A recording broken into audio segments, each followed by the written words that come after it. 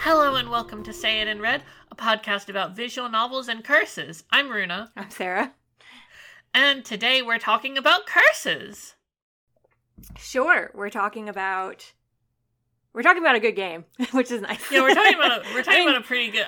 We always play good games, good. but there are times where we've played games that we feel failed in some way despite their ambitions, or games that have some interesting flaws. I think the game that we're covering today, which is Paranormasight, The Seven Mysteries of Honjo, despite the very obvious errata in the title that the game points out itself a lot, the fact that there are 9 mysteries and not 7, it is probably one of the tightest, most competently executed games we have played this year. Yeah, it's so clean. There's no fat to trim, and that's so rare in a visual novel, because visual novels love to just have it aside and have fun with the characters. And I can see how there is value in having moments that are just character based, but as far as mysteries goes, there's something just really satisfying about a game that is tight. It is a puzzle box that comes apart and you fit it back together, and every single piece snaps and clacks into place with perfect precision. It is also playing with a lot of our favorite visual novel tropes, so we'll get into that. But yes, this is we are the audience for this game. Exactly. This is this is one of those games where it's perfectly aligned to be hey, do you like this feeling? Yeah. And do you want more of that feeling done really well? Here. Yeah. Also, do you like women? Hey, I know. Do you like women? Do you like women? Do you like women? Do you like terrible women? Yes. I also have it on good authority, because I know that we, Sarah, are not the people that this speaks to, but I have it on good authority that if you are a gay twink who loves a grizzled daddy... Oh, sure. There is absolutely top shelf one of the best in video games in this game. So I have been told by qualified sources. I will take their word for it. Yes. I think I can see what I understand on an intellectual level what they're talking about. Yes, this makes sense to me. I can trace the qualities here in the story, and I understand the tropes that are really checking some boxes if you really like that kind of grizzled old guy. But the women. Top Top tier. Harué. I'm in love with Harué. She is the best woman. Yeah. She needs to divorce her cop husband and get away from her cop family and come and marry me. Me. Yeah. Me. We will fight for Harué. Yeah. Ma'am. Anyhow, we should get ahead and start talking about this game and its general premise and give you a brief summary, because you know what, we can summarize this game pretty quickly, I think, and then we'll go into talking about all the things that we like that it does, and the things that we really enjoyed about it, and the different things that connect to other things that we've covered in the past, and also other things that we just love and really enjoy. Yes. So this game, of course, it's set in Sumida City, and specifically this region that we'll refer to as Honjo, which is where you get the title The Seven Mysteries of Honjo. And it's focused around folklore in the area. So if you're not familiar with the general folklore trope of the 7 mysteries, this is a big thing in Japanese folklore, urban legends. You've probably seen some sort of thing in anime at some point where they talk about the 7 mysteries or 7 legends of a school. All sorts of things like that. The trope of there being 7 mysteries of a place is just a popular sort of format and thread. And, you go through and you talk about the different origins of the legends, and they often tie back to the Edo period, which is how they tie back here. And we open in a park just after midnight, a nice little children's park, and immediately, well, actually, no. Before that, we open with a guy in a mask. Yeah. And I say guy in the gender neutral way because throughout the entire game, it's just he is the storyteller. Pronouns he, him gender question mark. I agree. Has a mask, a snappy suit, long white hair, and just has this very theatrical performance. And first opens by saying, "Hello there. I am going to tell you this story, and also look beside me. This is an item not from the era in which you inhabit. It is called a color television. It is the latest trend. And also, if you look at this picture in the color television, there is a telephone booth. People can use this to communicate with one another if needed," which is like, it just sets such a fun tone for this. Yeah. And he asks your name, you know, as nice for like visual novels. He's like, "Hello, player, what is your name?" And then tells you that we are going to look at the story of one young man, one Shogo Okie, and we are going to see what sort of fate befalls him during this sort of mysterious circumstance that surrounds the 7 mysteries of Honjo. And then a news announcer breaks onto this TV and says, "This just in the morning, we've discovered the body of Shogo Okie deceased." And then the storyteller's like, no, wait, you did not see that. You know nothing. You remember nothing. That's a real fun. It's just so fun, the opening of the It's so good. Please just enjoy the story as it unfolds. Yeah. And so we jump into Shogo's perspective in this park, where he is there with Yoko, my darling love Yoko.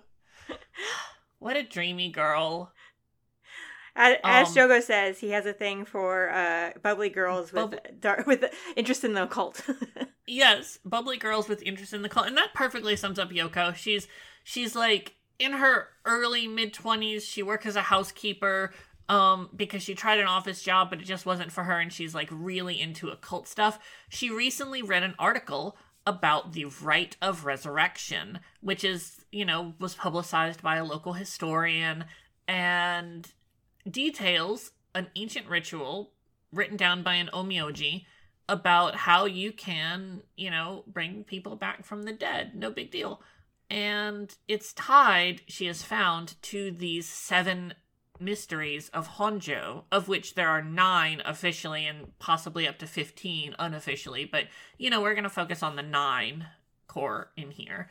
And so they're in this park together talking about spiritual sense and occult things, and one of the great things about this game is its fucking aesthetic and design. Oh, I guess we could talk about, like, for one thing, most areas are 360, so like you are looking around, and we can talk about it more later as like how that really works well with the way they're using it in a very visual novel sense, but like that's also like it's a way that is used to like surprise you, and like there are jump scares in this game, so like be aware. Yes. But yes, it's well done. I made some friends play this opening section too, and as soon as one of them got to the first part where you can like look around, they were like, "Oh my god, no, something is gonna jump out at me. I can already feel it." Which is like so perfectly the game mechanics set up the atmosphere for you to expect that, because there are other games where you can look around 360 and you don't expect jump scares. Right, you're just looking around, Yeah, the color grading in this is immaculate. Most scenes in the night especially are graded this like particular sort of like almost phthalo blue shade that really drenches everything in like a very good mood. And then the character sprites, of course, all are kind of vibrant. The expressions are so charming. Yes. Yeah. The character art all has this like extremely heavy ink brushstroke style. And it's really, really cool. One of the cool things also about that panoramic 360 is that they're clearly using like panoramic camera images. Like they went to a location and they captured panoramic images of a location, which is why you can so effectively look around. And the way they integrate it alongside all of the other assets that are like drawn, and the way they've rendered these like sometimes photographs, I think it's hard to tell. And I think that's one of the things that works really well, is that sometimes I'm like, okay, that was probably just like, you know, Google Maps style 3D camera. But then other times you can't really tell, like, was this actually somehow hand drawn? Game's atmosphere absolutely great. Perfect. Anyway, Shogo and Yoko start talking about lots of spooky things, and they go over the various legends, and the one that they're looking for in Kinshibori Park there is the Whispering Canal. So there are 9 legends, as I mentioned. I'm going to recite them now from memory to show off, and then inevitably fail. So there is the Whispering Canal, which is, a legend that there's going to be some sort of canal where fishermen would fill up their baskets, and if they did not sort of like heed a voice that said, leave it here, they would have their baskets emptied and they would dragged into the canal and die. Then you have the Fool's Procession, which is a legend about mysterious music that a daimyo could never really locate around his estate. You've got the Beckoning Light, which is sort of like a light will-o-wisp style that leads people around and vanishes when you get close, but then appears farther away. You've got the Evergreen Beach, which is a weird legend because in the legend's lore, it's like, well, it was a beech tree that never shed a leaf, and then later we found out that it was just an evergreen tree, so it wasn't supposed to shed leaves. So why this is a legend is the mystery itself.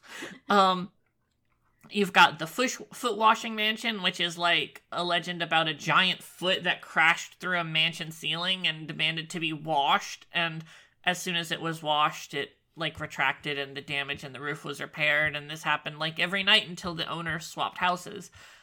You've got the Haunting Clappers, which is that they're just like these little clappers, the clack, clack, clack, that were used in the Edo period to alert people that, hey, there's a fire, before, like, fire sirens and stuff. And, I forget the details about this one. I think it literally is just like, there's just like some other clappers that clack when you clack the clackers, and you can't find out where the clackers are, the second set of clackers is coming. So it sounds like an echo. And then you've got the Ever-Burning Lantern, which is that there's a soba cart that has a lantern that's empty, or like the cart is empty, there's no attendant, and the lantern is either always on and you can't put it out, or alternatively, it is never on and you can't light it no matter what you do. And then we have... I can tell you which 2 you're missing. Damn it, have I forgotten already? You want me to tell you? Oh, yeah, nope, I got it. And then we have the Taiko of the Sugaru, which is just like there was a daimyo in the area, the Sugaru clan, and they had a watchtower for fires, but instead of the clackers, they had a taiko drum, and they would just sound this taiko drum, and everybody was like, well, that's weird. Why do they have that? And that's the whole mystery and legend. And then the last one is the One-Sided Reed, which is that there was a guy who was a huge creep asshole and stalked this woman who rejected him, and when she rejected him, he cut off one of her, like her left arm and left leg, and threw her into a canal, and from then on, the reeds on that canal would only grow on one side, mimicking the fact that she had one half of her limbs cut off. Yeah. And those are the mysteries.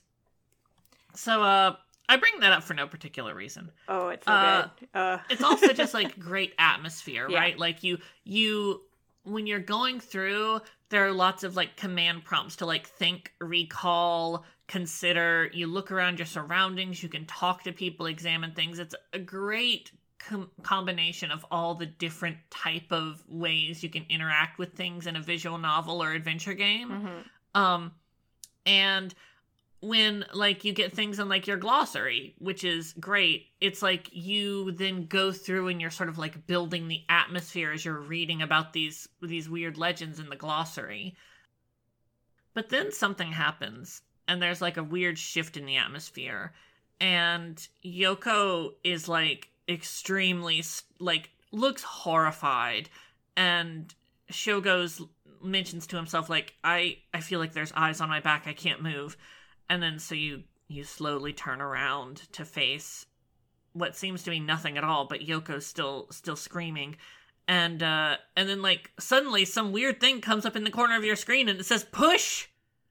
And, like, on reflex you push the button because you're holding your controller or playing on your Switch, or like me, I was playing with a PS4 controller on PC.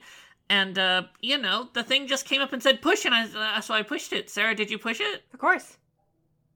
To be fair, the game doesn't go further if you don't push it, but, Well, that's true. But for the sake of the dramatic reenactment, anyhow. I think it sets up well the fact that you have to push here for how it will go for the rest of this kind of section. Yes. But also, I think that it's one of those where it's like the game has set up a path where you do have to push it, right? But also it also you don't know players. Yeah, like you don't know what the outcome is. You just know that this is your response. That came up. Yeah. And so like a lot of people who, especially if you're used to QuickTime events coming up really suddenly and having to react quickly, you just push it, right? And so that inevitably causes something to happen. The screen goes black for a second, and you turn around, and Yoko is slumped down, lifeless on the ground, water streaming from her eyes and nose and mouth, and she is super dead. And so Shogo is immediately freaking out and looking all around, and he finds on the ground beside her a small stone carved in the shape of a carp hopping out of a basket. When he picks this stone up, a horrifying girl's face pops up in his field of vision and fills the screen. There's a scream and normal things like that. Resentful memories flood into his mind. He's overwhelmed by the visage of this dead girl residing or tied to the stone. There's lots of cool text that comes up on the screen. And then you get a nice notification that says, "You have gained the power of the curse stone, the Whispering Canal. Use it to kill anyone who walks away from you." Yeah. Ooh. The design of the curse stones is just so effective. It's so good, especially because this is a game that has started, relatively simple exploration of a spooky park. You have the expectation that something spooky will happen, and then you pick up a stone that says, yes, you can use this to instantly kill without a trace anyone who walks away from you. And that is such an easy thing to such an easy setup to do. It is so easy for someone with the Whispering Canal to kill someone. Yes. And it's God. Yeah, it's incredible. And it's really, really fun, too, because the way it's set up as a notification for, here's the pop-up help screen in your visual novel, in your video game, is also, extremely jarring in a great way. When I made some friends play this, everybody, recoiled and, fell out of their chair at this moment, use it to kill? What's that mean? Yeah. Who are we killing? There's something about the expectation of going into a visual novel and a creepy visual novel and then being given this power and being what is this game? What am I going to be doing in this game? Usually in visual novels, you do not have a lot of power to kill, especially in a puzzle box type. Imagine length of average puzzle box visual game versus if someone had a gun. Yeah. Right at first, I was like, "Oh, Death Note. Are we playing Death Note?" And kind of, yeah, yeah, Death Note, but tight and paced perfectly. What if Death Note was a death game, and also a horror movie? Yes, incredible to me, honestly, incredible to me. And what ends up happening is Shogo immediately hears this other voice that comes through that says, kill them, kill anyone who walks away from you. You who strongly desires the right of resurrection. If you want the power to bring back the dead, fill this vessel with soul dregs, kill and harvest souls.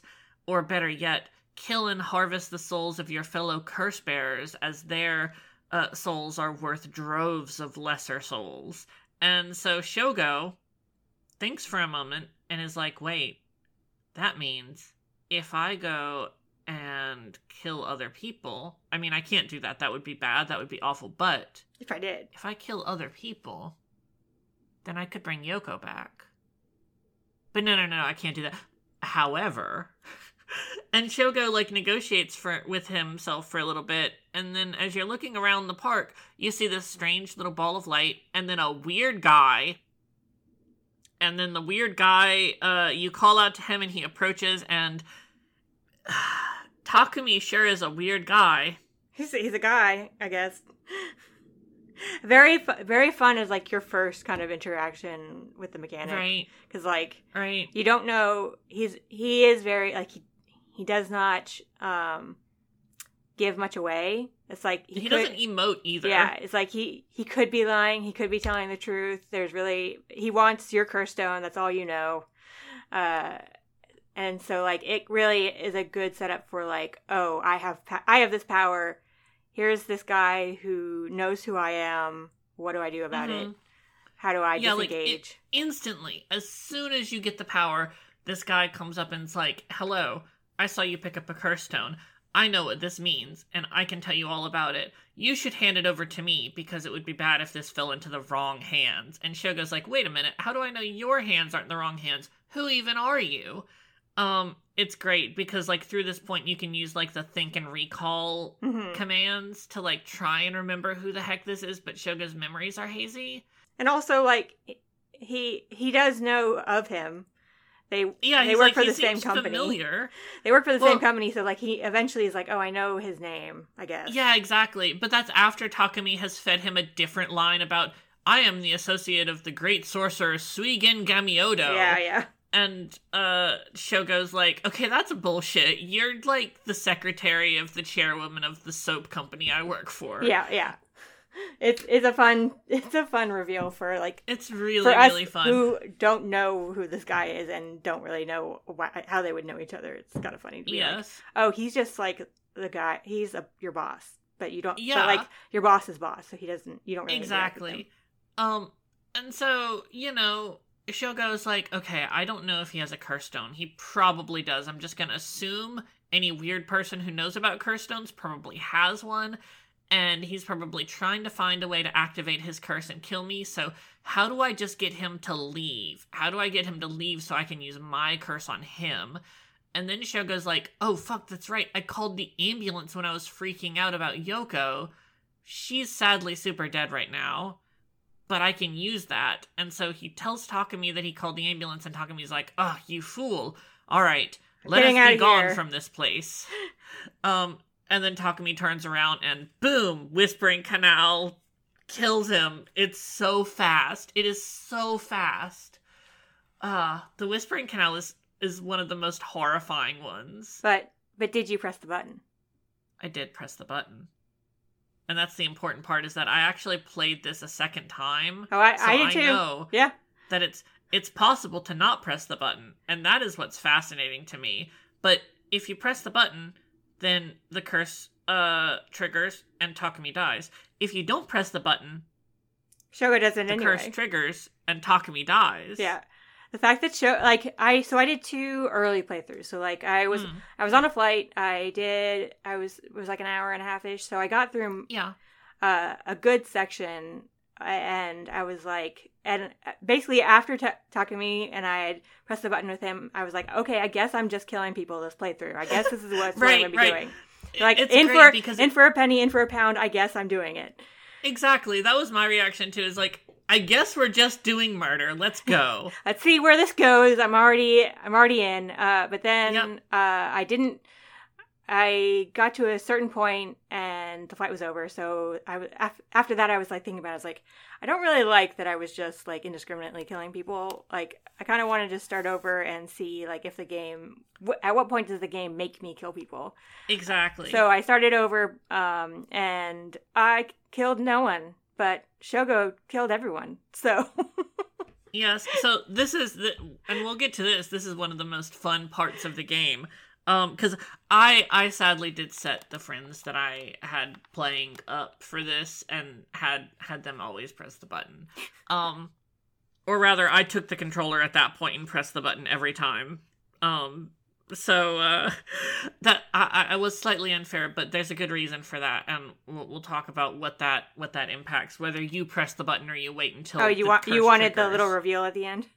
Yes, it was a very fun discussion we had. I have lots of fun info to discuss about that discussion we had, and so after that, Shogo's like, "Well, ambulance is almost here. I better get out." But he wasn't a curse bearer, Takumi.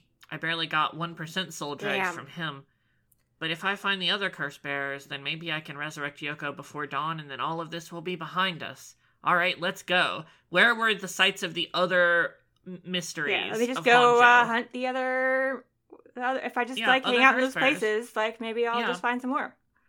Yeah, you go down an alley and you're like, well, this is the general area of the haunted clappers, but I don't see anything here, so, well, here's, a cheap lighter on the ground. I'll pick that up. Okay.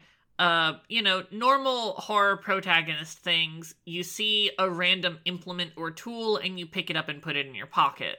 Shogo's doing great by Resident Evil rules so far. You go on, if you go to, the bridge where the beckoning light is, you see just the guy of all time in this fucking game, Richter Kai, Private Eye. A cowboy hat, all in white, dressed all in white. A cowboy belt, the extremely most luscious, deep V-neck. Yeah, the lusciousest the most hair. Luscious hair to his shoulders. Just he has an aesthetic, and he is dedicated to it. He's got it down. He commits so hard. He says that he quit the police force because of various things and, feeling like the police couldn't do their jobs. But I also feel like he quit the police force because they would not let him unbutton down to, the last button on his shirt and have his chest bare to the world in the uniform. And he's committed to that so hard. Richter's intro conversation is so great because he, approaches Shogo and is like, hey, what's your name? And at first I was like, oh, is he cruising? But, listen, in this intro part with Shogo, so many guys look like, hey, are they cruising? Yeah, absolutely. And Richter asks Shogo's name. You can choose to say, hi, my name's Shogo, or no, I'm not giving you my name. If you tell him your name, he cuts you off before Shogo can even finish and say, no. Why are you telling a stranger your name? Come on now. Yes, don't you know? This is the information age. And we should clarify, I know we implied it earlier because of the whole, color TV and telephone booths and things, but this game takes place, I'd say, roughly in the, what's the 70s? I thought it was the 50s. No? The 50s? I'll double check. Yeah, I forget exactly, but I remember... Oh, no, 1980s. I was way off. Yeah, 1980s, yeah. I knew it was the 70s or the 80s because they mentioned that the telephone cards had just come around. And if you know about, telephone cards as a thing in Japan, those have, a long storied history, but they go back to, the 70s or 80s or something, so that was where I pinned the time in my brain. The color television stuff was also fascinating, but I had no idea when color TV came out. But yeah, they have this fun exchange, and at the end of it, Richter's like, hey, by the way, have you got a light? And if you have the lighter, you can offer him the light and whatnot, and then head on your way, because Shogo's like, well, I can't really seem to make him leave because he's hanging around here. He says he hasn't seen the beckoning lights. I'm pretending just to be some nerd dweeb out here looking for the legends. So I'm looking on the website just because it seems 80 seems too late. It says during the Showa period 1926 to 89. So yeah, it could be any point, I guess, in there. Yeah. I think that if we pin down the date when telephone cards came out, that'd probably help a lot more. Yeah, color TV was definitely earlier than the 1980s. Yeah, so. Color TV. So the three technological touchstones we have are fax machine, telephone card, and what was the other one? Other than all of that. I've forgotten. But basically, you know, we've got at a point that's pre-internet, pre-cell phone, pretty much pre a lot of the more modern, like, absolutely before the 90s, set up with, like, more interconnectivity between municipalities and large-scale government, when there was still that sort of, like, air of insulation. When you know, you have, like, a crime thriller or something, the cops can't just, like, check a database sort of thing. Yeah. Or, like, if they do, the database is, like, a filing cabinet. Anyhow, Shogo leaves from that bridge and then goes to a back alley that has, like, the south part of what used to be a canal, but was filled in and became a street. And there are two different legends that sort of take place around there: the Foot Washing Mansion and then the Ever Burning Lantern. And immediately it gets, like, super fucking dark. And, like, immensely dark. Oh my god, incredibly dark.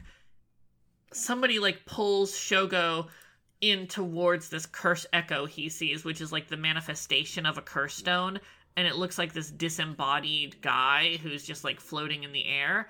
And then it's just super dark, and you can look around and try and move, but it's just so fucking dark you can't tell where you are or where you're going. But hey, you've got a light. And yeah, hey, you've got a lighter. Good thing you grabbed that light, because if you didn't grab that light first, you sure are gonna die here. Yeah, if you didn't grab that light, you will be disemboweled. But if you did grab that light and you just go into your items menu and you use that light, it's fine. And then you hear somebody run away and use the curse, and you don't see who they are, but they are super dead. And Shogo gets a nice little notification that he got 30% soul dregs. That's nice. Nice. Right? Like, you're a third of the way to resurrecting Yoko already. He's cruising. He's got it. Yeah. He's got it down. He's cruising in more ways than one. Anyway, after that, he's like, well, let's look for some of the other curses and mysteries. You can then go to the high school or some garden, or not the gardens, the park. The high school is so much. Poor. The high school. Oh my god. The high school. You see a teenage girl. She, like, startles and runs away, and you kill her. And meanwhile, I'm like, Yako, my poor girl. Yako, my daughter. Yako. Like, the thing in my first playthrough when it happened, I was already like, well, I guess I'm killing people. I'm gonna press the button. But it sure seems like I'm losing the chance to learn any information about these characters. And then replaying it, and it's like, oh, he's still going to kill them, so I still can't learn anything about these characters. Yes. It is possible that, like, if you look at her hands, she's, like, barely concealing a curse stone of her own. Yeah. But also, like, you know, even if you don't see that, Shogo's gonna kill her when she walks away. And, you know, you get some more soul dregs in there. You're charging that battery. Cooking with gas. Yeah, for real. Then you go to check out the park, and you see two guys there. An older gentleman and a younger man. And, of course, this is when I made more jokes about cruising and the Shogo going cruising. You can overhear their conversation. You're, like, hiding behind a tree, and there's a fun mechanic where, like, if they start to get suspicious, you, like, swivel the cursor to the other side and you can, like, duck behind the tree. I hate, like, any sort of, like, stealth mechanic, but it is kind of fun. In part because it completely sets you up for another jump scare. yes, because you hide once and they're like, huh, guess it was nothing. And then you look back and then you listen some more and they're like, wait, I'm gonna check again, and you hide and they're like, huh, guess it was nothing. And then you come back and they're just, like, standing there. It's like, gotcha! And these are two cops. This is Tetsuo Tsutsumi, who's the aforementioned, like, grizzled, old, gruff daddy type that, I believe will be very popular with boy likers. And Ario, who is just, like, the ginkiest gal in the party. Yeah, he's that support, you know, yes. Rookie cop. Not quite a rookie, but a newbie cop. Yes. And it's the one who can keep the conversation going. Yes. He is very much, like, constantly just like, hey, I'm super upbeat and positive. I'm gonna have a good time. We're gonna talk about silly stuff like curses. Also, let's go save the city and solve these crimes, boss. And then Tetsuo is like, and like very blunt and like cutting remarks, but he's. I mean, at the same time, Ario knows like just how much his partner is like also ridiculous and also exactly because like Tsutsumi is using like all sorts of silly jokes, like his fucking puns. Mm-hmm. At one point, he like talks about like Hihaku soaps and is like, you wouldn't expect to find any dirt on them because they're a soap company. Yeah. You get it? And yeah. Telling Jab jokes before you even know he's dead. Exactly.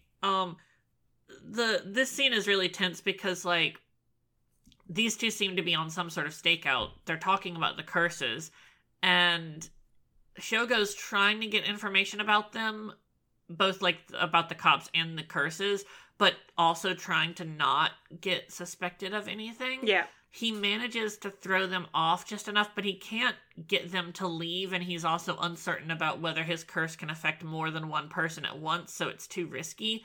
And so he decides that he's just going to hoof it out of there. So after that, you have to figure out where your next location is going to be, and you have a couple choices. I'm going to take us in the most escalating possible route, where you can go and check out the bridge, which goes to the neighboring district, and that was like a bridge that had like a different legend, but that's not the one you find there. Instead, you find the most worm in the dirt type guy in the game, Yutaro. He has the best sweater, though. He does have the best sweater. I think his aesthetic is very good. He is a worm, true. But, like... Yes. I want that sweater. He is a hipster who knows how to thrift. Yeah. And that is his one redeeming feature. Give me your sweater.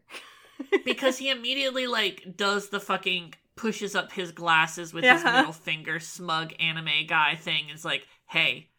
Don't worry, I just want to talk. You're a curse bearer, aren't you? Let's talk. Oh, and so weird, there's a girl over on the other side of your 360... No, don't worry. Don't worry about her right now. She's just there, it's fine. Yeah, don't worry about her right now. And, Yutaro is like, alright, listen. I've gathered a lot of soul dregs, but I think that we can do this even more efficiently if we join forces. And Shogo can have, take the conversation in a couple directions that are like more or less amenable, but Shogo is not really on board in general with this, especially if you take the route of finding out that Yutaro has got he's killed like 1%. 1%, which means he's killed maybe one or two normal people who aren't curse bearers. Yeah. And Shogo's like, oh, I'm at 67%. Yeah. I'm almost there. Yeah. And Yutaro's like, what?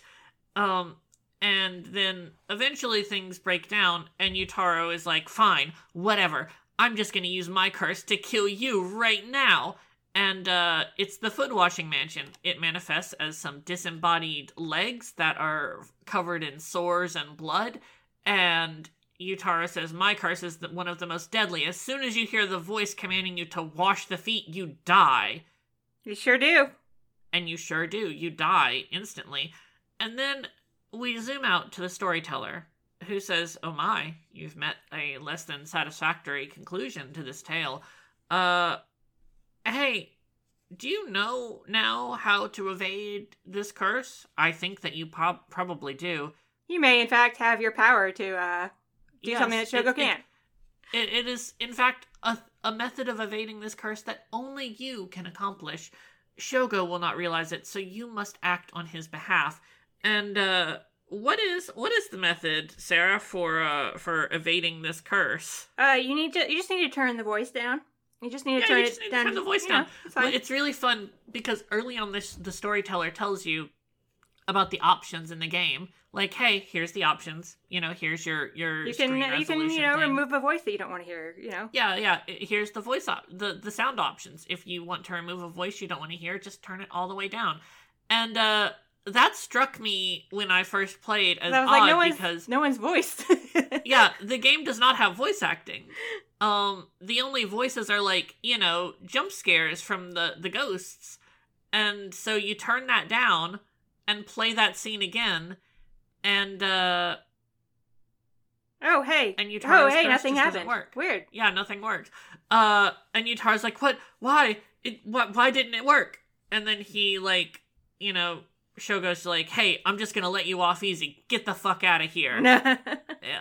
He doesn't let him off easy. Yutaro turns away and dies because either you press the button or Shogo presses the button for you. Yep. And then you can see in the distance some girl walking away. Don't worry. Don't worry about her. About that. Now, let's talk about the gardens. Oh, the best scene in the game. The best. One of the best scenes in the game.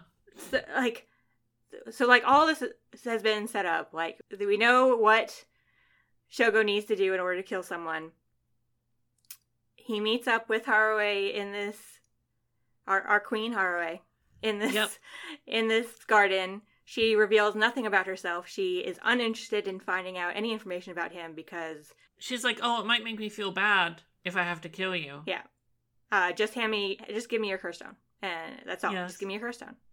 Yeah. Apparently, the way he phrases it in the flashback, you appear in the gardens, you look around, and then you just see her behind you. And he flashes back to 5 minutes ago.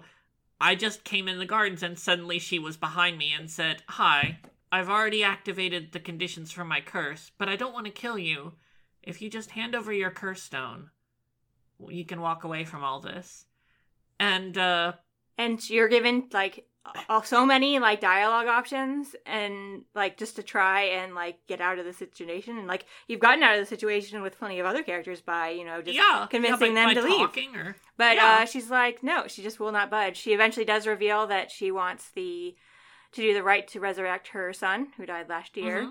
Mm-hmm. And as you continue to try and push her to find some way in, she just counts down. She's like, all right, 5, 4. I'll give you some time. This is just, it's just my whim. I just want to, allow you time to talk before I kill you. Uh-huh. And you reach 0, and you burn alive. And over her shoulder in the distance, you see none other than Richter Kai. Oh, and funny, didn't Richter ask you earlier if you had a light with you? If you had a light on you? Yeah. We zoom back out. The storyteller's like, oh my. You've once again reached a less than favorable outcome. But surely now you have some indication of what you need to do. Shogo, of course, will have no idea, but you can act on his behalf. And conveniently, you have access to Shogo's items, and you can select the lighter and be like, hey, Shogo, throw that away. And Shogo's he's like, what? Why? Why am I... Yeah, throw it away. Yeah, just be the impulse. You basically can play the role of the intrusive thoughts in Shogo's head. Hey, why do I feel like just throwing this lighter away? And so he does. He throws it away. And then you look over Haruo. Sorry to act against you, my queen, but in order for the plot to continue... Ma'am, I will make up for it, I promise. But yeah, so she is completely distraught. Yeah. And completely breaks down, and she goes to run away, and of course Shogo does the one unforgivable thing and kills my wife Haruo. Yeah, I know. The other ones, I mean, I still don't forgive him for killing Yako either, but of course. But to be to increase hyperbole to the max, this is the one and only unforgivable thing Shogo does. But he kills her, and with that, he has reached over 100%. Wow, he's done it. Stone. He survived the night. Sometimes you're just really skilled at killing people with curse stones, and you just do it all in a matter of a few hours, and it's just done. And damn, this game went by fast. That only took, I wonder what like... Yeah, like, if you played it through one way through, you're like, wow, I wonder what will happen if I don't kill everybody. But, the same thing will happen. Well, even if you don't. Yeah, and, you know, that takes you, like, an hour, maybe an hour and a half, depending on, Yeah, this was the point I got to where I was like, I want to try again and see what happens.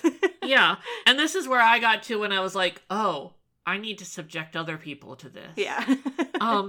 And so both of us played this again, and you get to this point, and Shogo is like, this is great, now I can resurrect Yoko. All right, let's do it. And his curse stone lights up, and you zoom out and see him dead with water coming out of his mouth and eyes and nose, just like every other victim of the Whispering Canal. Oh, wow. It looks like we, the thing that happened at the beginning that we saw. The newscaster. Wow, it happened. Damn. So you zoom back now, and the storyteller's like, good news. We've unlocked the story chart. And her and I were both like, yes, a story chart. Yes. Yes. I love a fucking flow chart in a visual novel more than anything. Love non-linear storytelling. Yes.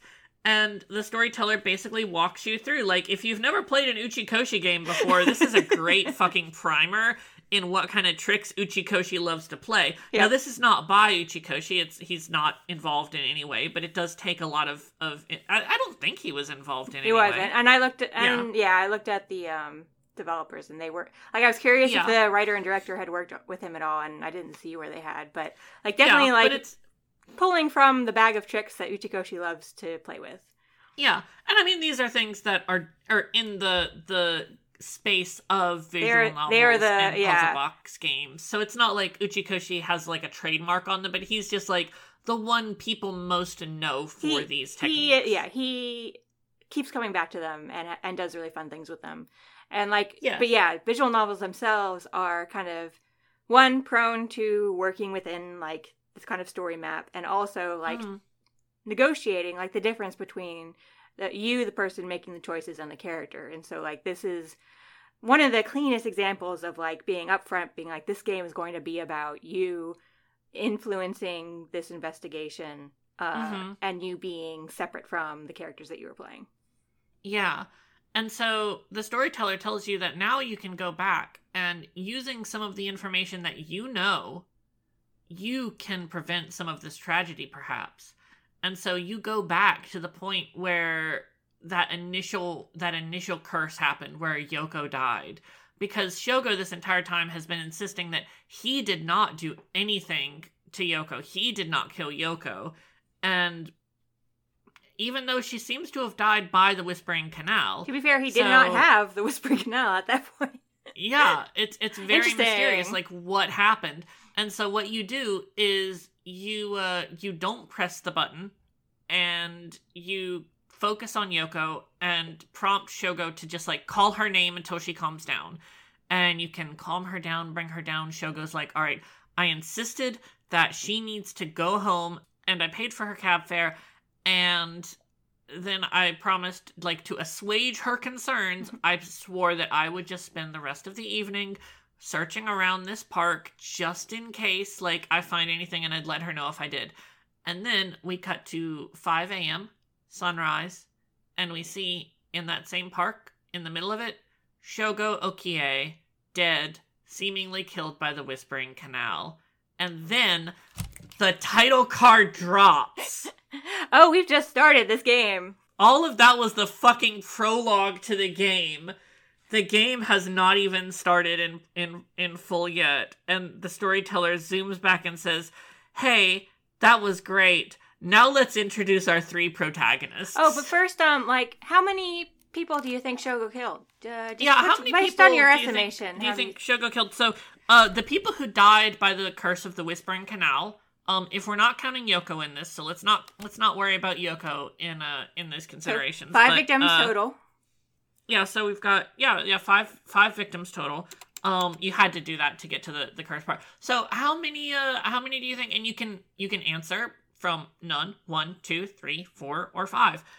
So I did a run where I pressed the button, I think 3 times, and then did not press it the other times. Mm-hmm. And then, of course, in the run that I subjected other people to, I made sure the button was pressed every single time. Yep. Sarah, what results did you get in yours? Oh, I did the extreme. I did the first one where I killed everyone, and then the second one where I killed no one. So I got a 5 result for the one where Shogo killed everyone, and 0 for the one where he killed nobody.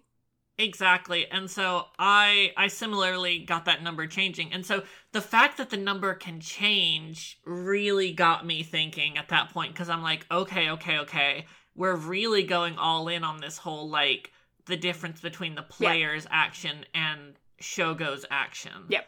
What was really fun is that the people that I subjected to this prologue had a really big discussion about that part, about like, well, of course, Shogo didn't kill anybody because you pressed the button. Mm-hmm. And that, I think that's really fun, because the people I played with do not regularly play visual novels. These are just like friends I know in town who I had over for dinner, and I was like, why don't I make them play a spooky game?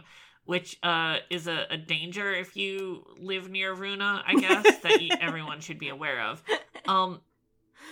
But yeah, it's fascinating how well this game sort of like gets you to think in its own terms, and sort of like teaches you how its mystery is going to be set up. It's great. So we cannot possibly summarize the full of this game. We just wanted to summarize that prologue and get to the title drop, because that was good as hell. So fun. Like I do think that your approach of like having some friends just play the prologue is a really fun idea, and like it's a good introduction to the game, and be like, okay, if you really enjoyed this, go play the rest. But yes, I do think I've got a couple of them hooked on it. It was fun. I'm gonna have to do something like this more often, but also Paranormasight just like lends itself to that so perfectly. Yeah. And so basically after this, we're introduced to 3 protagonists. We saw them before, but now we know that they are the actual people we're going to focus on. We get Harue, our wife. Yes. We get Tetsuo Tsutsumi, the police detective, who's like, the old grizzled dad joke cop. And then we get Yako Sakazaki, who is the high school girl who Shogo killed without mercy. Or you killed without mercy. But, like, most of the time, for me, Shogo killed without mercy. Because Yako's curse isn't even that dangerous. Really? Like, the Fool's Procession? I mean... It's not that dangerous. All it does is it kills you if you listen to its music for 30 seconds without seeing the curse bearer. So if you see the curse bearer, it deactivates. Not too difficult. Yako is not very good at hiding. But anyway, these are the 3 protagonists, and you follow them along, and there's, like, interconnections in their stories. It reminded me a lot of older visual novels that I really loved, especially, like VLR style, where you'd go through and approach a route, and then there'd be a lock on it where you'd need to go and do something for another route. The logic between these is really, really fun, and I really loved there was a real intentionality in like how that you were setting connections, like you were setting people up in the right position to talk to other people, to like really thinking about like, okay, how do we get these kind of separate protagonists to work together? It was good. Yes. One of the most fun ways, the one that gave me trouble, but I realized it in time, was there's a part where you need Yako to talk to Tetsuo, but they're not in the same place necessarily. So at the end of one of Yako's segments, you have to have her go to the school, end there, and then you need to go to one of Tetsuo's and pick hey, up she's right there in the school, and then wow, there's Yako, and you can talk. And they're even like, wow, it feels like divine intervention. And you're like, correct, I did this for you. Yes, it's great. It's excellent. So let's just talk about the characters, because I think that will I mean, like, and also the fucking things that this game does. I'm gonna save Haraway because I know that there's a chance that we could go 3 hours if we start with Haraway. So, like, one of the fun things about opening up to 3 protagonists, right, is also we get 3 different curses. And the way they each get used is very fun. Like,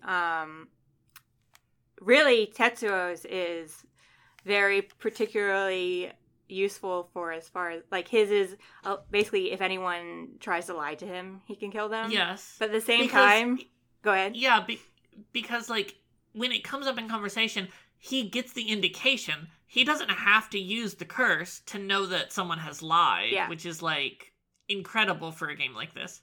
And also turns out, like, even when you press it, like, he just ignores it. It's very funny. Oh. See, I kept my hand far off the trigger. I was like, I don't listen. I don't want this cop to kill anybody, but also I feel like that would lead to an instant end. I went back after I'd gotten pretty far because I was curious what he would do, and he literally is just like, he just carries on as though nothing happened. Yes. You're, like, poking him with, like, intrusive thoughts, and he's just, like, swatting them away. Kill. And he's like, hey, so yeah, that's a nice thing you got going on. It's like that fucking meme of, like, the demon inside you, but instead you just, like it's just like and he's like, it's just like some gnat that's, like, in your ear. Anyway, but we also get, of course, Yako, who's got the Fool's Procession.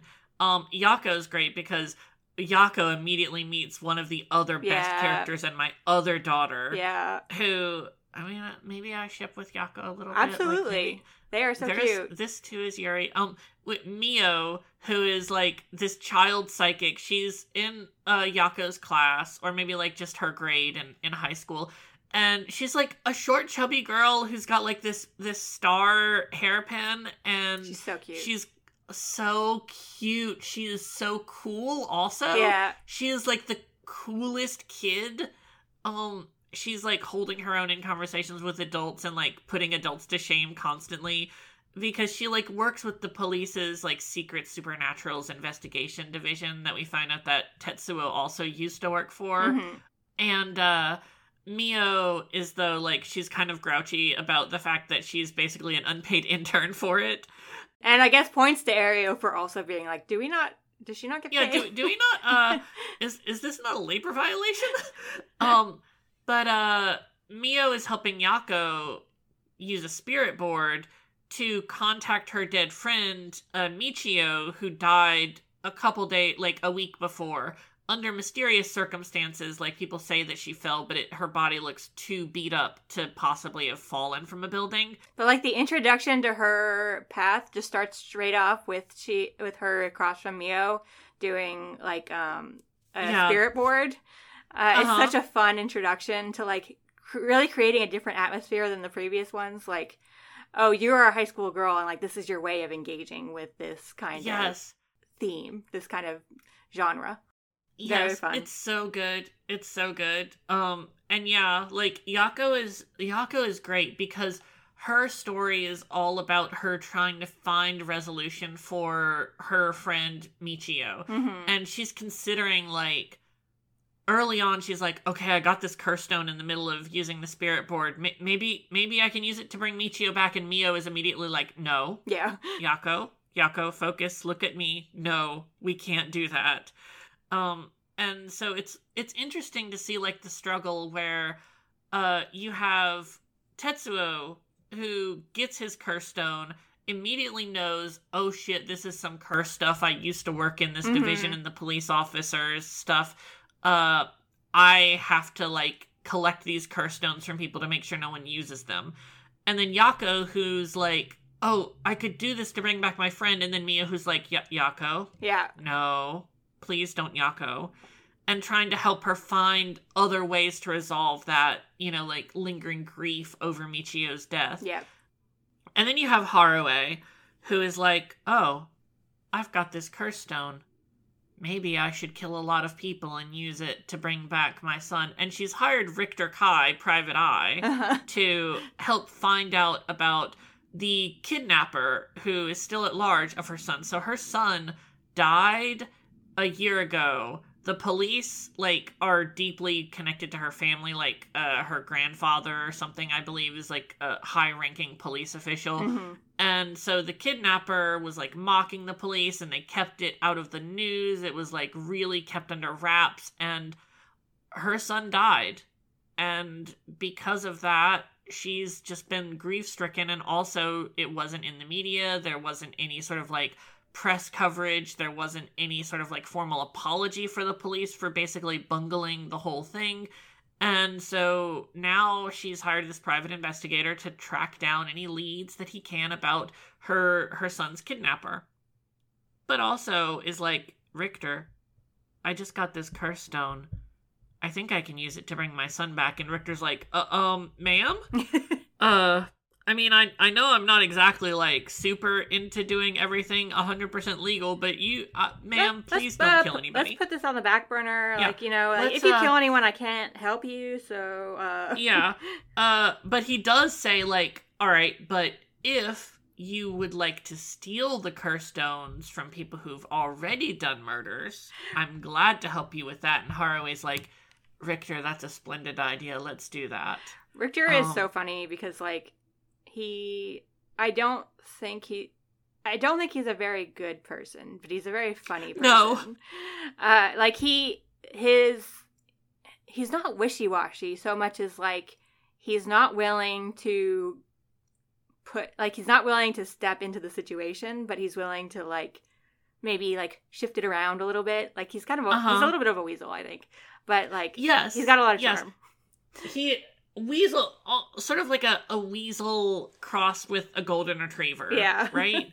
And that's what, like, Haraway frequently mentions, like, he seems so much like a child. He's so energetic and always, like, excited. Because there's, like, a mini game in this game where you can search for bird stickers of birds that are designed to look like delinquents. So, you know, like, Sukeban or Bancho style, like, delinquent kids. Yeah. And those birds are so good. Yeah. Swanelope Swoost, I think, might be my favorite one, just because that name.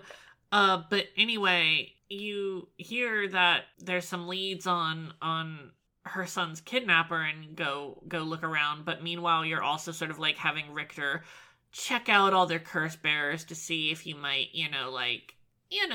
maybe just like steal a curse stone once it's already full, or if possible, Haraway's like, I will use my curse, but if possible, I'd like to only use it one time. Once, just one time. And Haraway is amazing. Like her default expression is just like completely dead, vacant eyes, barely parted lips, looking at you despondently. Heavy bags under her eyes. Yes. Like, just looks so tired. She's so tired. Ma'am. Ma'am.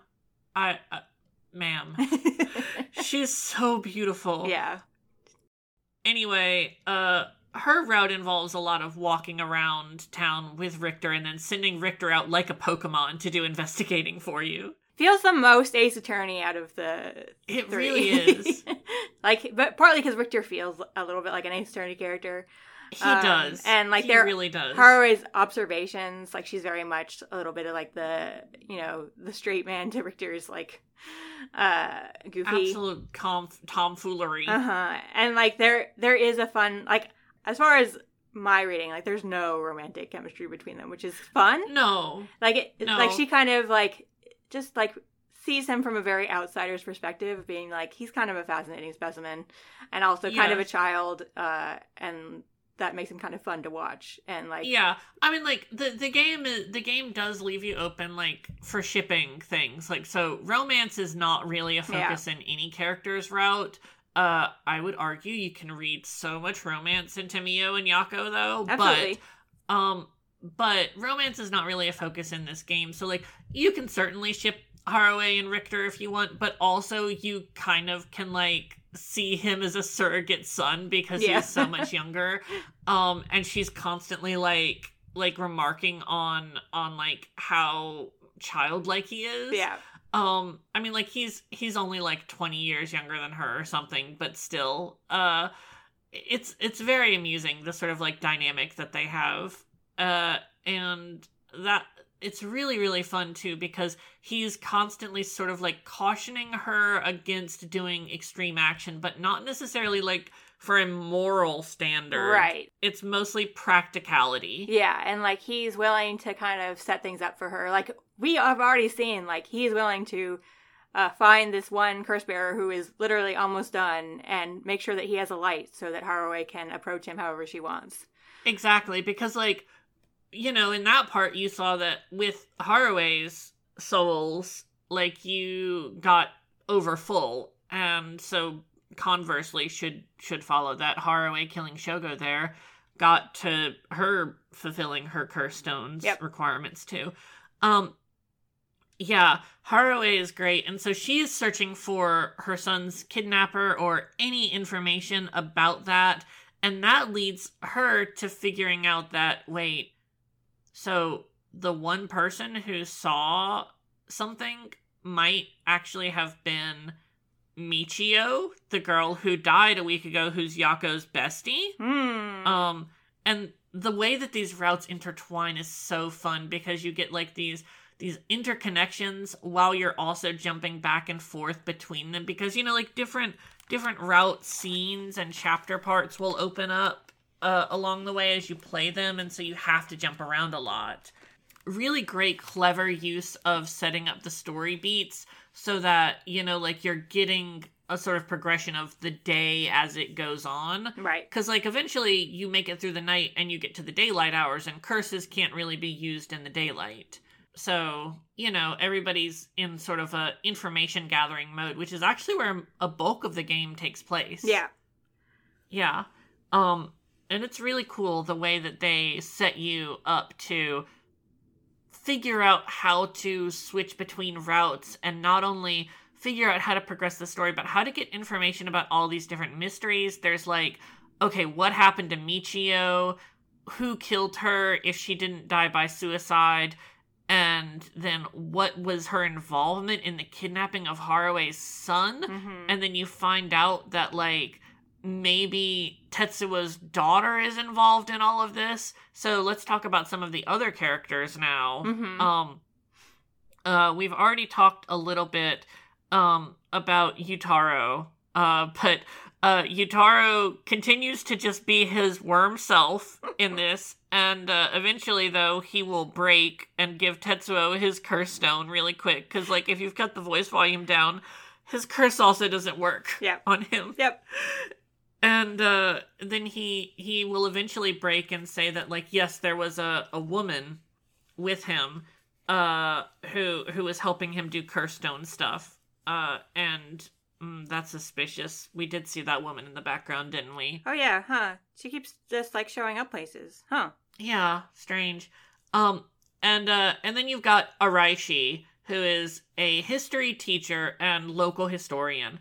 And what a fascinating character who is in, like, the margins of this story. Because he's, like, this grouchy-looking guy, looks incredibly unhappy to be anywhere at any given time.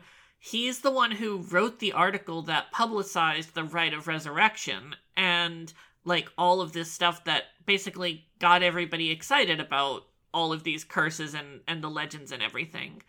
And, he encounters Tetsuo and also gets convinced to give up his curse stone in exchange for hearing all the details about other people's curses, because that's what he really wants. Like, somebody did promise him, like, millions of dollars for the rite of resurrection, but he's like, no.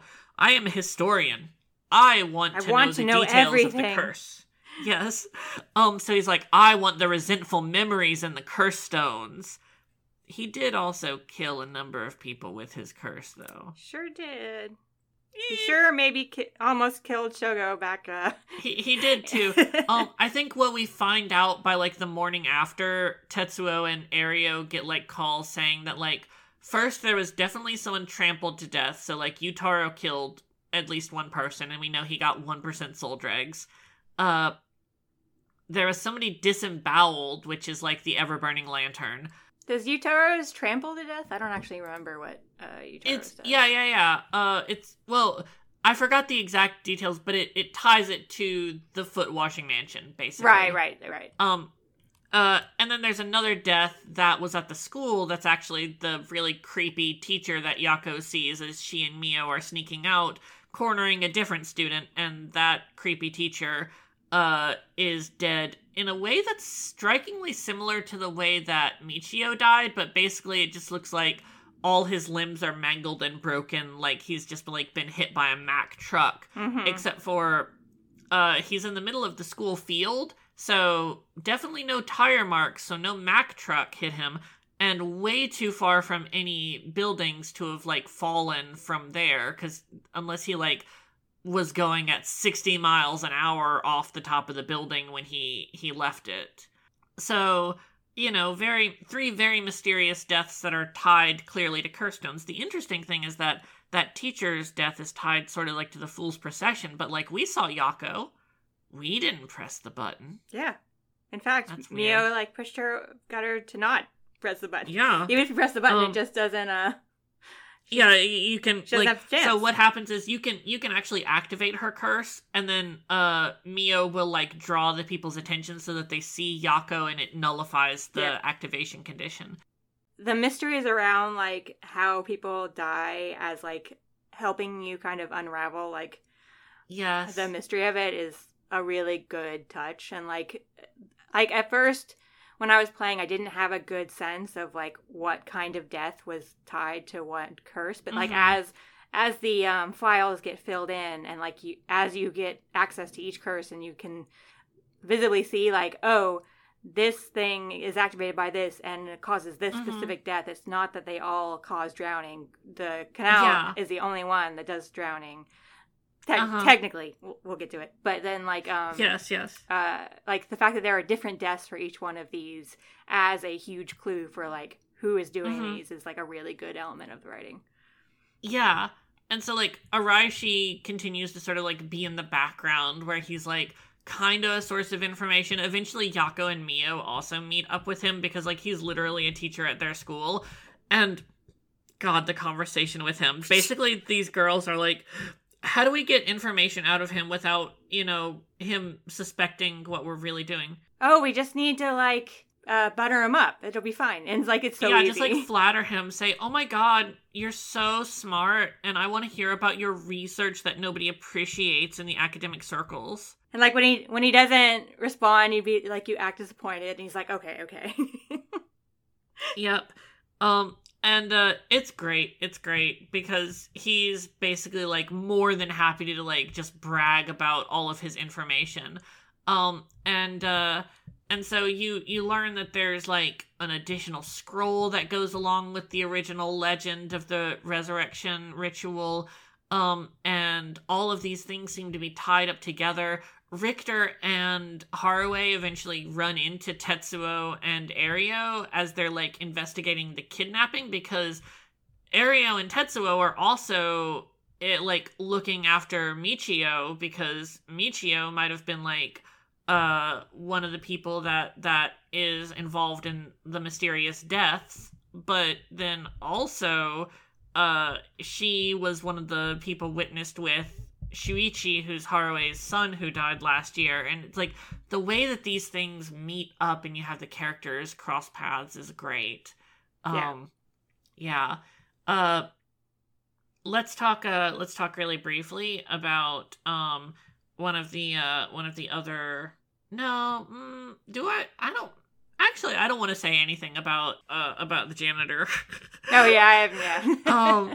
He is very important to the story. Yeah, I feel like we don't need to like completely unpack the mysteries, I think, in this episode. But I was just gonna talk about him, but I'm like, no, we don't. He's God. If you want toxic old man yaoi, yeah. God, I do think that there's. I don't think it leans fully into fat phobia, but like it definitely uses like the fact that this character lost a lot of weight as a mechanic, but like at the same time, it's like, oh, the only time we see a fat character is when they are associated with a gruesome murder. It's like there's like this record of a serial killing that happened 20 years ago or something, and like the person who did it was like the only picture we have of him is like a headshot showing that he's very fat, right. And then police are like, well, we can't find him now in the present, and it's because he's lost a lot of weight. And it's one of those that's like, honestly, for other games and like its contemporaries, doing great. It's only a mechanic, but at the same time, like, it is still not something that I loved to see. Yeah. Especially because really, like, the only character other than him who's not super skinny is Mio, who's right. like very cool, but she's also just like, you know, she's very slightly chubby high schooler. Right. You know? It's not really the best. And like there's still like a very limited of when you see like fat characters in these narratives. Mm-hmm. They're either a bad guy or they are a like stereotype. So it's like Exactly. Just put a pin in that. Like, it's not a huge thing as far as this game is concerned. Like, they only really use it from a mechanical basis. But it's there. Yeah. It's one of those that's, like, better than its contemporaries, but also we would like it to be, like, way better than that. Yeah. And, yeah. And so then we've got Ayame. Ayame is the most fun character in this game. Look, we don't have to get into it, but we shouldn't. But her scene with Haruo truly is so good. They're so fun. It's so funny. Ayame is just like so fun. Ayame just like approaches Haruo and Richter and is like, "Oh, hi, hello. Might I inquire of you two people out and about right now? Are you curse bearers? And might I just, like, have your curse stone? Could you just give it to me?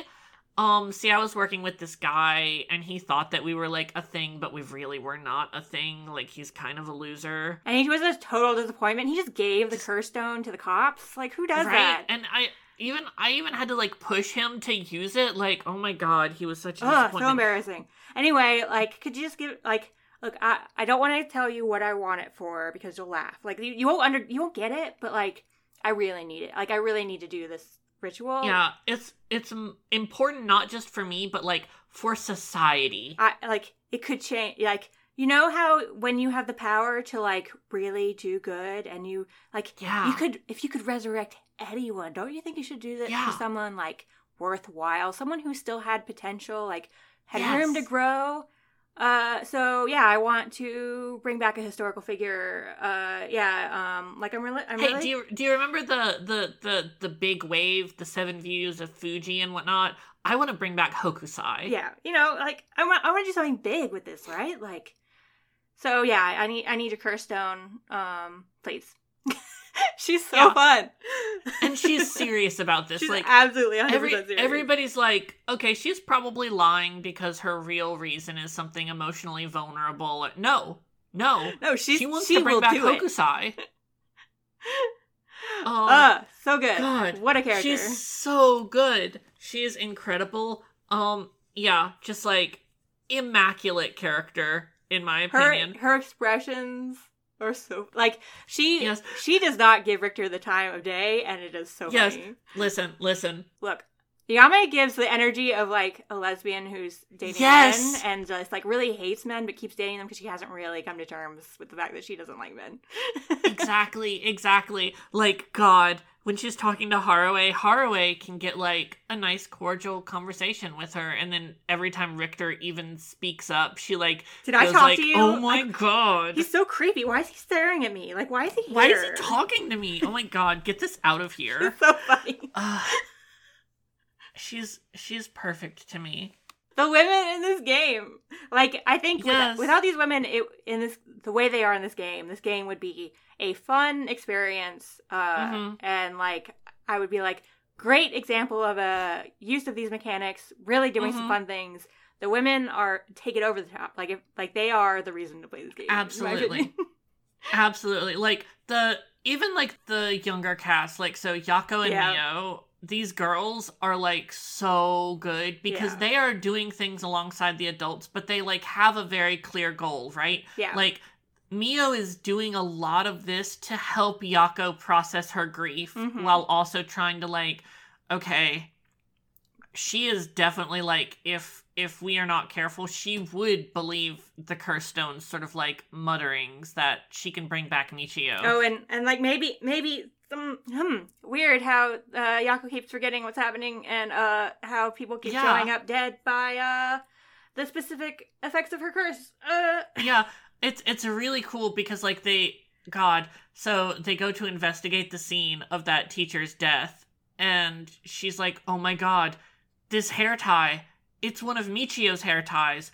I know because Michio and I both bought the same hair ties together. And right then and there I was like, oh honey. I see.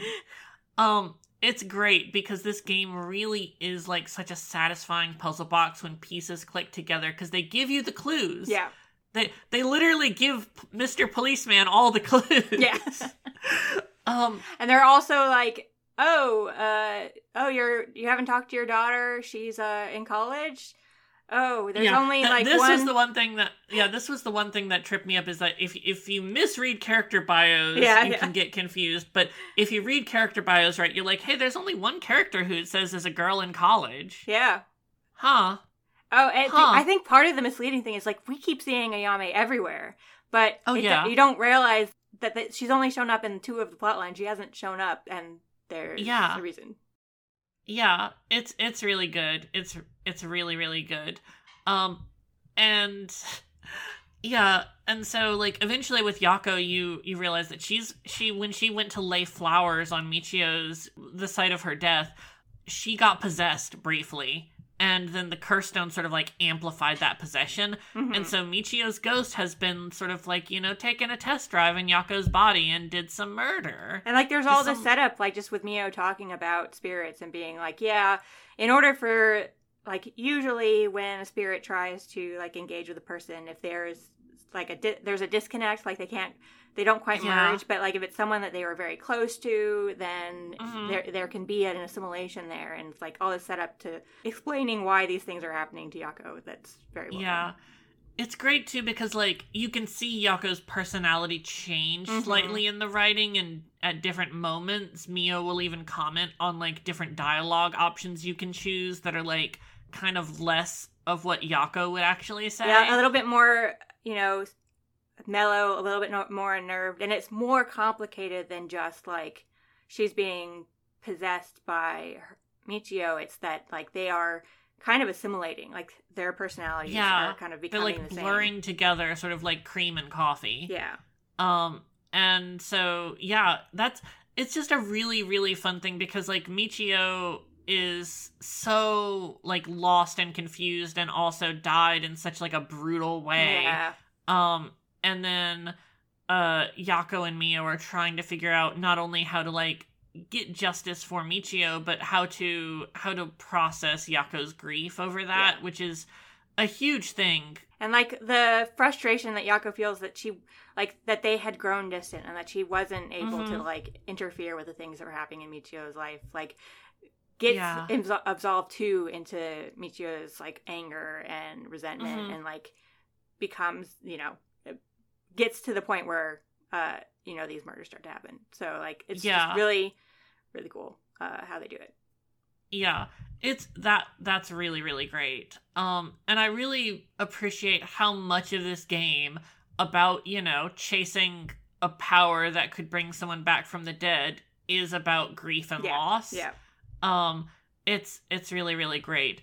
And throughout all of this, we also, we've been unlocking more and more little pieces of the, the actual stories behind the 7 mysteries, which are 9 mysteries, of course. Whenever you find one of the curse stones, you get the actual story behind it instead of like the right. Yeah, it like unlocks in your like glossary. So like we don't have the Whispering Canal anymore because we're not Shogo, but we still have like the details that the Whispering Canal was actually about like a young girl whose father left and disappeared, and then her mother went to find him and she disappeared, and then the girl was left with no one, and so she wandered out the streets looking for her parents and then drowned in a canal.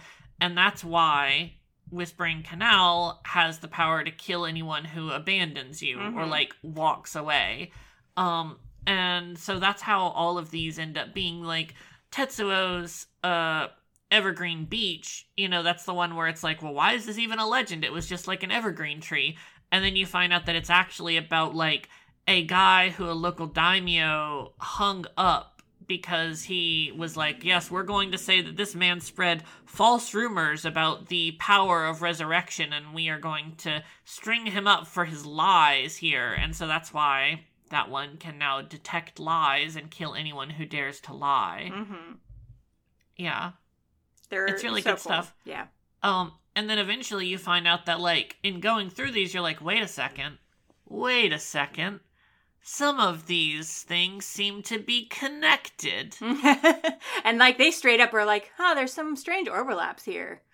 Yeah, like, some of the same names pop up in a couple of them.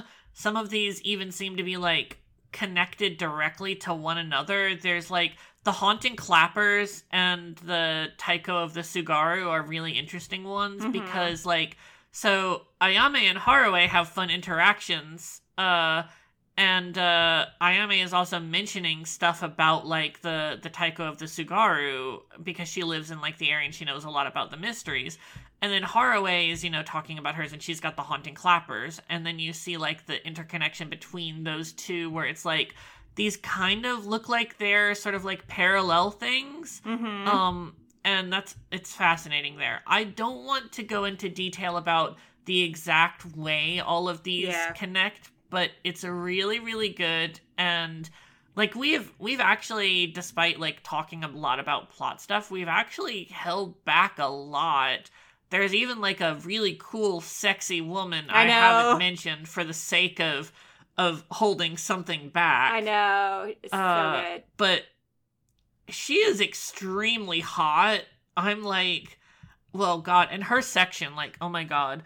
There's a section in the game. It's like, wow, thank you. I wanted to play Zero Escape for a little bit. Exactly. Thank you. I was like, oh my God, yes. Literally, hey, you like Zero Escape, right? Let's play Zero Escape. That was the section that tripped me up because I was selecting boxes trying to get nail polish remover, and like I had to like select the item, and like that was my hang up where I had to like look up a walkthrough. Yeah. But it's one of those, like the section that we talked about where we had to set up the teenage girls to be in a spot. To be at the school where the cops saw them. Yeah, it's a spot where like the mechanics get used really well because we have to go find the information elsewhere to help this situation. Yes. It's very good. It's extremely good. So now, one thing that I do want to talk about is the way that, so we've played a lot of games that have similar mechanics like this, and I think that the way the game pulls in, like, the player as a distinct character in the narrative is really, really excellent, and some of the, like, tightest we've seen so far in things that we've covered. My feelings about it were, it was very clean, and it was set up, like, within the full narrative in a way that, like, they really, like, approached the game intending to do this. It feels just as ambitious as they could easily, like, for me, like, if I think about other instances that do similar things, they are swinging harder, they're making bigger, like, they're more ambitious and therefore much harder to wrestle. This one is, like, only as ambitious as it can wrestle, and so, like, it wasn't one of those situations where I was like, oh, I'm going to be thinking about this forever. Instead, it was like, oh, you're taking all the things that I have seen, like, people grapple with, and is, like, a really tough nut to crack, and, like, really engaging with it in a very, like, controlled way. Like, they very much understood, like, how is the mechanic engaging with the other mechanics in the game, like the curse stones, and, like, how, like, when are choices being made and why. So it was kind of like one of those, it's like, oh, wow, I'm so proud of you for getting this mechanic down and, like, making it work. It's hard to explain, like, why it doesn't, like, why I'm not going to be like, man, I can't stop thinking about how it used it, because it felt very controlled. And like that's a hard thing to explain, like what makes it different than, like, say, if we're talking, like, the best comparison probably is to do, like, if you think about, like, how Ever 17 is like a messy game. Yes. But like it takes a swing, and like I will always think about that swing, and like this one where it's like, well, when you go into it, like, fully, like, understanding what your limitations are and the kind of the game you can come out with, knowing those limitations, and like how you get different products from those two approaches. Yeah, and I do think that, like, if you have never played a game like Ever 17, well, I hope you've never played Ever 17, but if you've never played a game like that takes those big swings, like, those are games that are trying to hit, like, a legendary home run. Right. They are swinging, and they are so hard to get. And even things like the AI Somnium Files Nirvana initiative sort of, like, bonus stuff, right? Yeah. Like, that's a big swing they made for just, like, basically a bonus scene, right? And, like, we'll talk, we've put it on our calendar that we're gonna do an abbreviated version of Steins Gate. Yes. Steins Gate is another one that I think is pulling a big swing, but it has so many, the game itself, that's another day.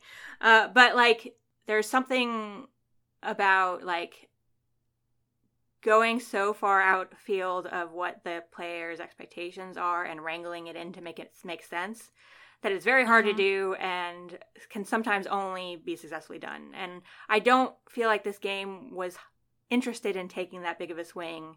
It was interested in, like, fully presenting its mechanics straightforwardly to, like, we know straight from the outget that we are interfering with these characters.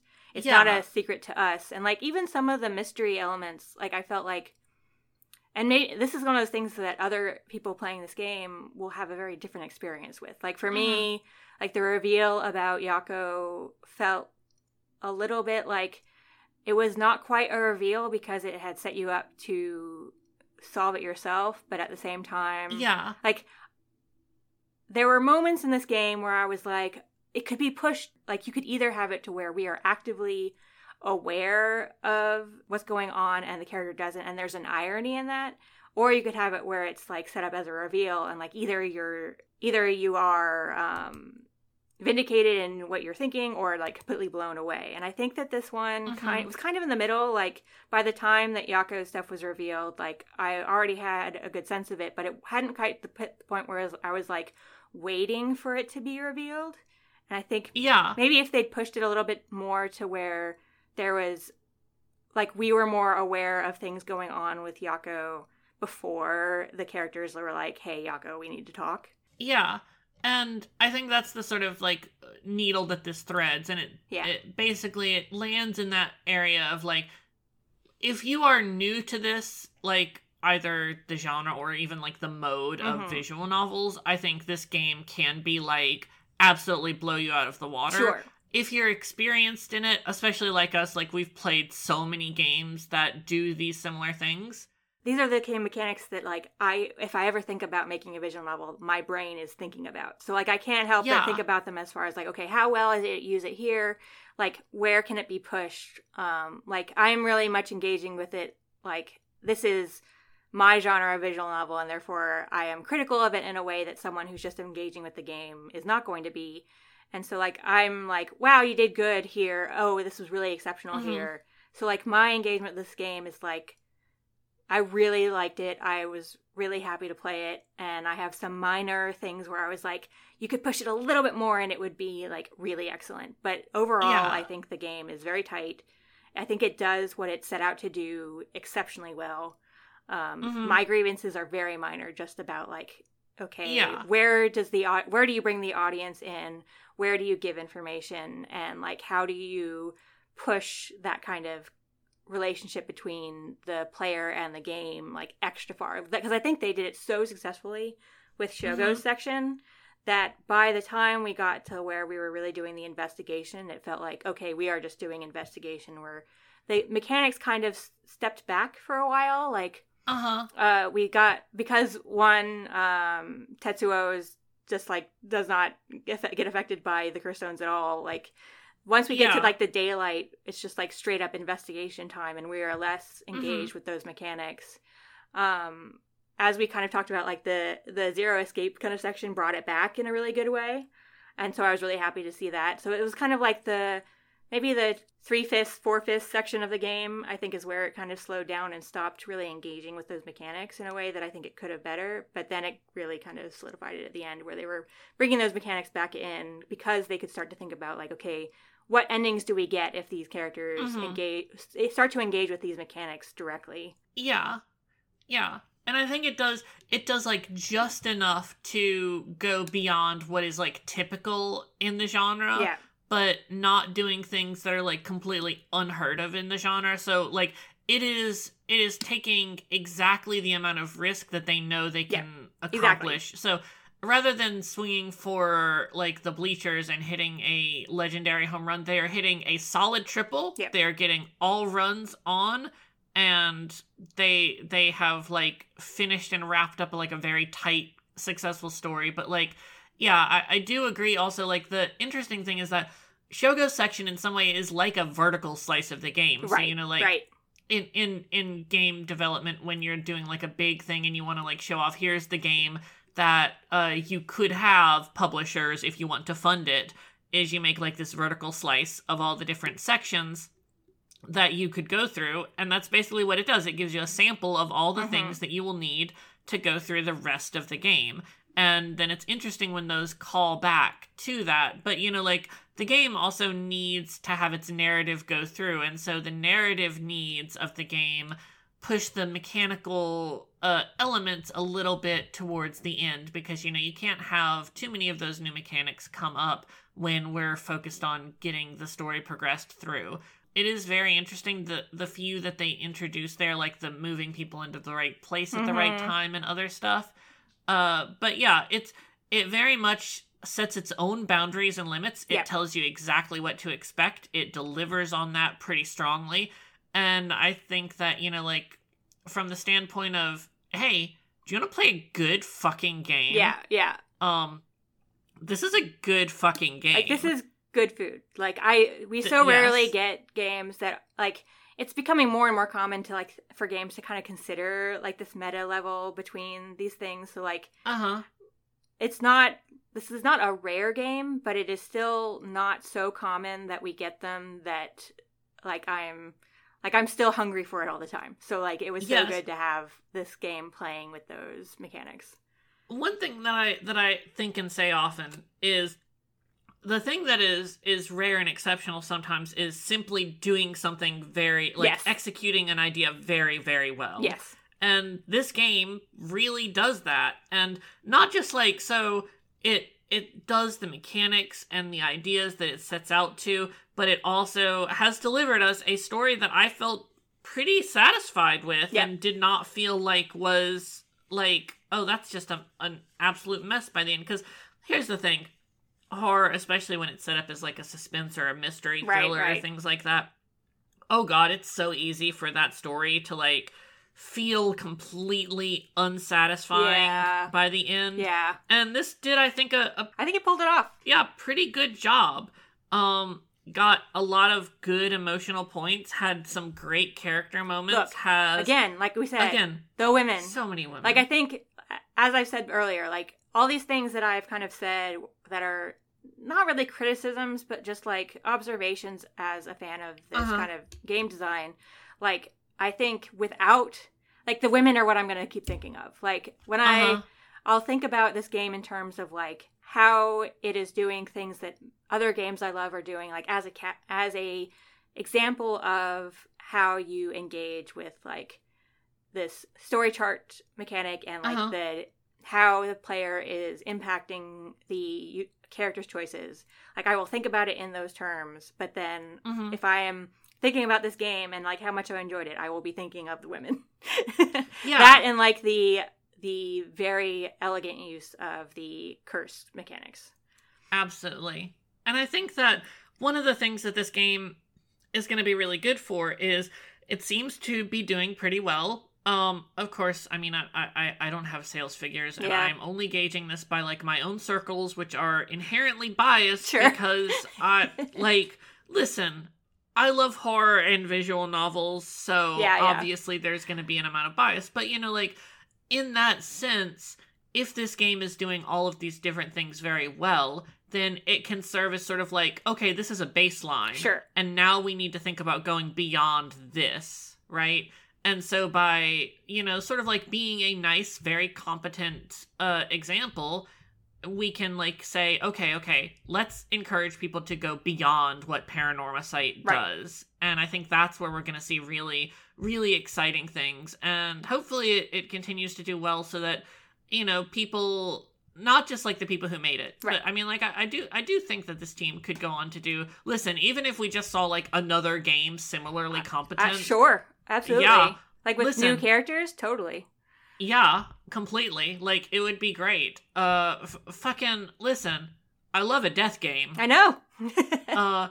And, but I hope that this also inspires other people to, like, synthesize these mechanics and ideas into something to take more of those big risks. Because, like, Uchikoshi has made a lot of games, and how many did he make before it really felt, or, like, I know we can only speak for ourselves, but, like, how many did he try these sort of ideas in before? And he's still trying, and, like, I wouldn't say he doesn't, many times he doesn't fully get there. Like, it's a hard needle to thread. Like, I think the only game that does it better than Paranormasight is 999. Exactly. That's my thought as well.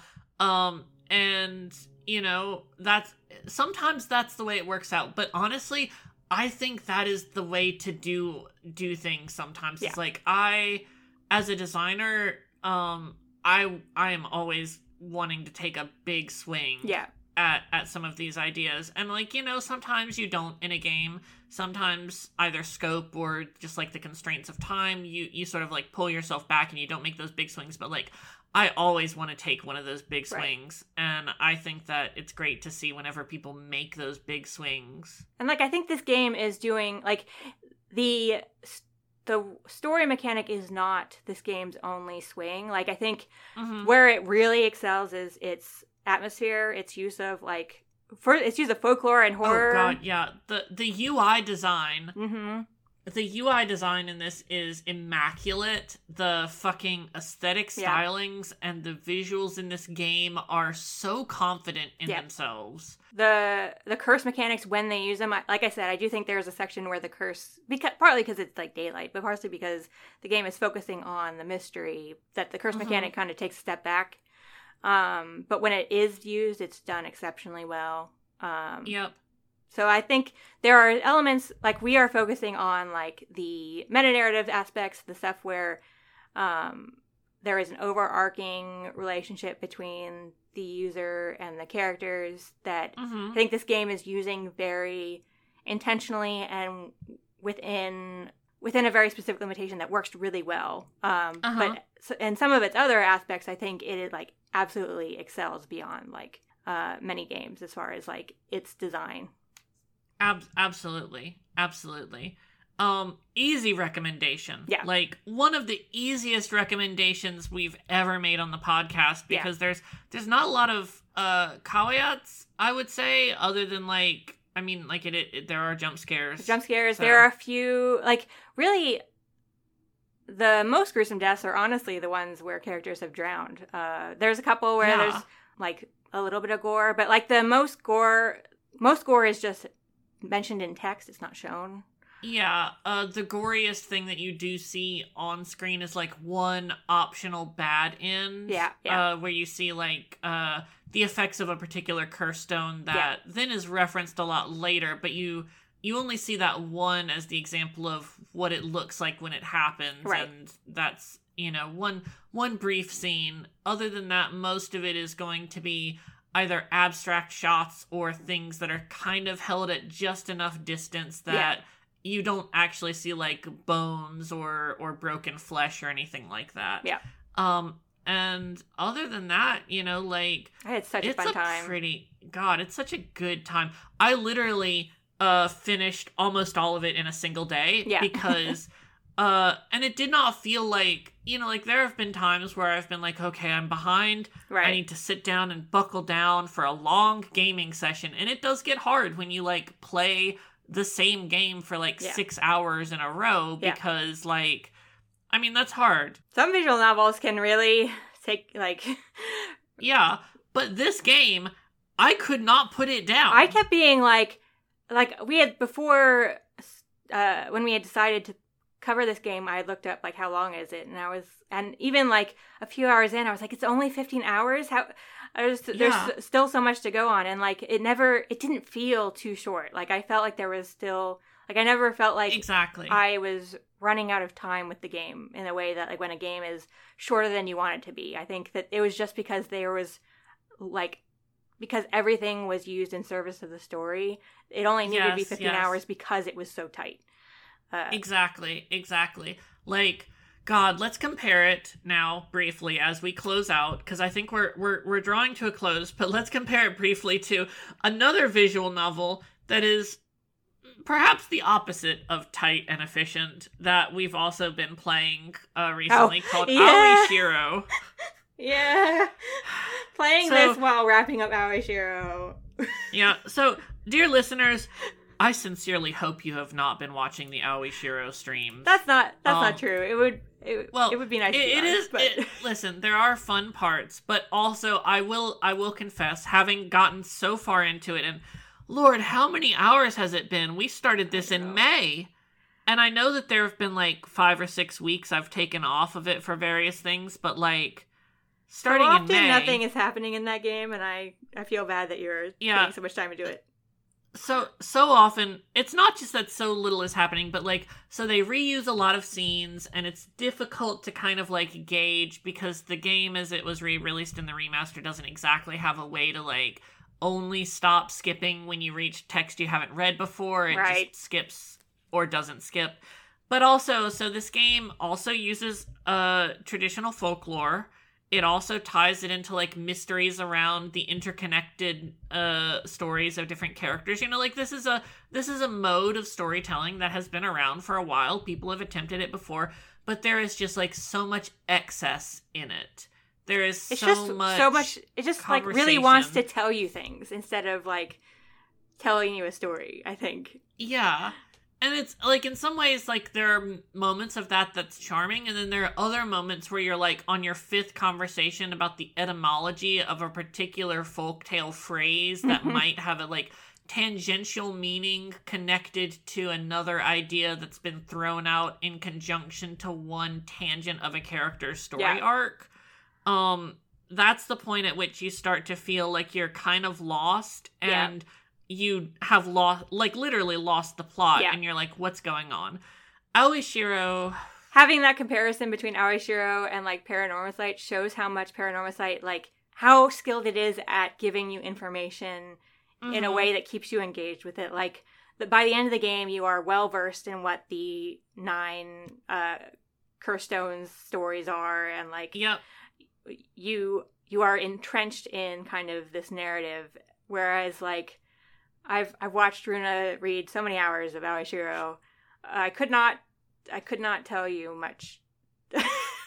I can tell you a lot about it, but the amount I tell you will not sound like the 80+ hour game that it is. Yeah. Like it's been a good 7 months now or something like that. Yeah, it's been like 7 months now. Maybe 6 months if you count the times that I've taken weeks off, but pretty much an hour or two every week of all those 6 months. That's a lot of game, and a lot of it we've even skipped over parts, and there's just like so much there. And sometimes it leads to some interesting character things, but a lot of time it's just like slightly rephrased versions of scenes that add very little in ways that, I mean, like, that's not necessarily bad, but ultimately, not a lot of people are willing to sit through an 80 to 100 hour visual novel from 2008. And respect for the people who translated that back in Yes. 2008. Oh god, yeah, the I'm not surprised the official translation got what seems to be a rush job, because like, how do you do anything but a rush job for a secondary market translation of a game with like such a colossal amount of text? Yeah. It's truly an undertaking. But Aoi Shiro is a great counterpoint to Paranormasight, because like, it's so expansive, and it has so many different dead ends for conversations and different plot threads and things like that, compared to Paranormasight, which is working like similar thematic grounding and just like has so many characters and story interactions and story beats and plot points and mechanics that all fit together so smoothly. Yeah, really also excellent to see how like the medium and the genre space has come in those 15 years as well. Yeah. That this is like a pretty major game release. Like, publisher Square Enix did like a pretty good press coverage for it, from what I've seen, at least. Like, I mean, it reached the target demographic of me and Sarah. So, and like a lot of people have told us to play it, so it's gotten pretty good coverage, I think. So I'm really excited to see what, if Paranormasight is like the rock dropping in the pond, what are the ripples from this? Exactly. That's what I'm really interested to see in the future, and what it inspires other people to do, and what maybe comes of this. Yeah, what gets funding and all that, because I hope it ends up being a considered a major success by the publishers. Yes, I hopefully so, and hopefully we just see more things like this and in this vein. Whether it's like just perfectly competent execution of things we like to see, or some more risky experimental stuff, like those are all things that I am excited for in the future. Yeah. Go. Yep. If you've made it this far and you haven't played the game, go play the game. It's only 15 hours. It's so fun. If you're really weak to jump scares, maybe watch a Let's Play or something where you can kind of be prepared for it. But yes, I think it's worth it. Yeah, agreed. And are there any other parting thoughts that we have about Paranormasight? Because we can't talk about the depths of our love for two specific characters. It's so much fun. Fun. I went into it with no real understanding of it. I didn't even realize that it was kind of like a historical story. I just kind of assumed it was a modern. Same. Until we got into it, and they're like, "This has just been introduced to the color television." Yeah, it was a treat because I had so few expectations. I'm going to search when was color TV but also, I think this sets us up nicely, because if you look at our schedule for the upcoming months, and patrons of course have a little bit further sneak preview up to a little bit further on through the year of 2024, but we are basically kicking off a run of games that have some maybe similar themes. Yeah. Time looping or the non-linear nature of storytelling is a pretty common thing in visual novel narrative space, because of, the way that game structure and its branching routes lends you to think about how that can impact a narrative and the player's experience of that narrative. But, we're going to have a real interesting run of games coming up, and hopefully some really interesting conversations branching off of that. So next month... Do you want to hear when the color television was introduced to Japan? Yes, Sarah, please tell me. 1960. Wow. 1960. I said 1950. The reviewers of the game said 1980s. I was like the 70s. I think we can safely say this game takes place in the 60s. Yes. I for the sake of my curiosity, I have to look up telephone cards. What I want to know is when they when they came to be. Well, that's going to be a much harder. Yeah, that's not going to be as easy to find. But no, it's at least after 1960. We know. Yeah. Yeah, because it turns out that when you search telephone cards, you get a billion different listings for like, hey, do you want to find some rare character telephone cards? Which, like, yeah, yes, I do, but like, that's not my priority right now. Fax? Well, see, so the fax machine was introduced in the early 70s, so I guess it was in the 70s. Yes, vindication. There Trundle, you do you hear that? Trundle's washing herself in the corner. My small cat Trundle. She's also glad to hear that I was vindicated. There you about go. The you setting. are correct. 70s. Thank you. So next month we are going to read Slay the Princess. Yeah. Which sounds like a pretty straightforward game. It sounds like you just kill a princess. I think we'll be going to a game that takes some swings, is my suspicion. I'm hoping so. I've heard some good things about it. I've heard that it's pretty short. You can just slay the princess and it's done. Oh, so weird. I'm excited to see how that goes. Yeah. And then after that, we've got some other fun things lined up. Please check our schedule as always. And you can also check on our Patreon, where we're going to have nice bonus episodes up there. We've got a bonus episode up there for patrons right now where I tell Sarah all about Toho. It's a fun time. If you have not checked it out, you need to, because it is like so fun. Yeah, I had so much fun, and I'm glad that it was fun for you as well, Sarah. Yeah. And next month's bonus episode, I don't know that we haven't decided. I guess it's my turn. It's your turn. Well, yeah, because we know what our bonus episode in like 2 months is going to be. Yeah. And I've got like 2 options, so I will decide which one we do. Gotcha. On how much time surprise me, in fact. I think it'd be fun to be surprised. I mean, it'll still be one that you've heard of, but...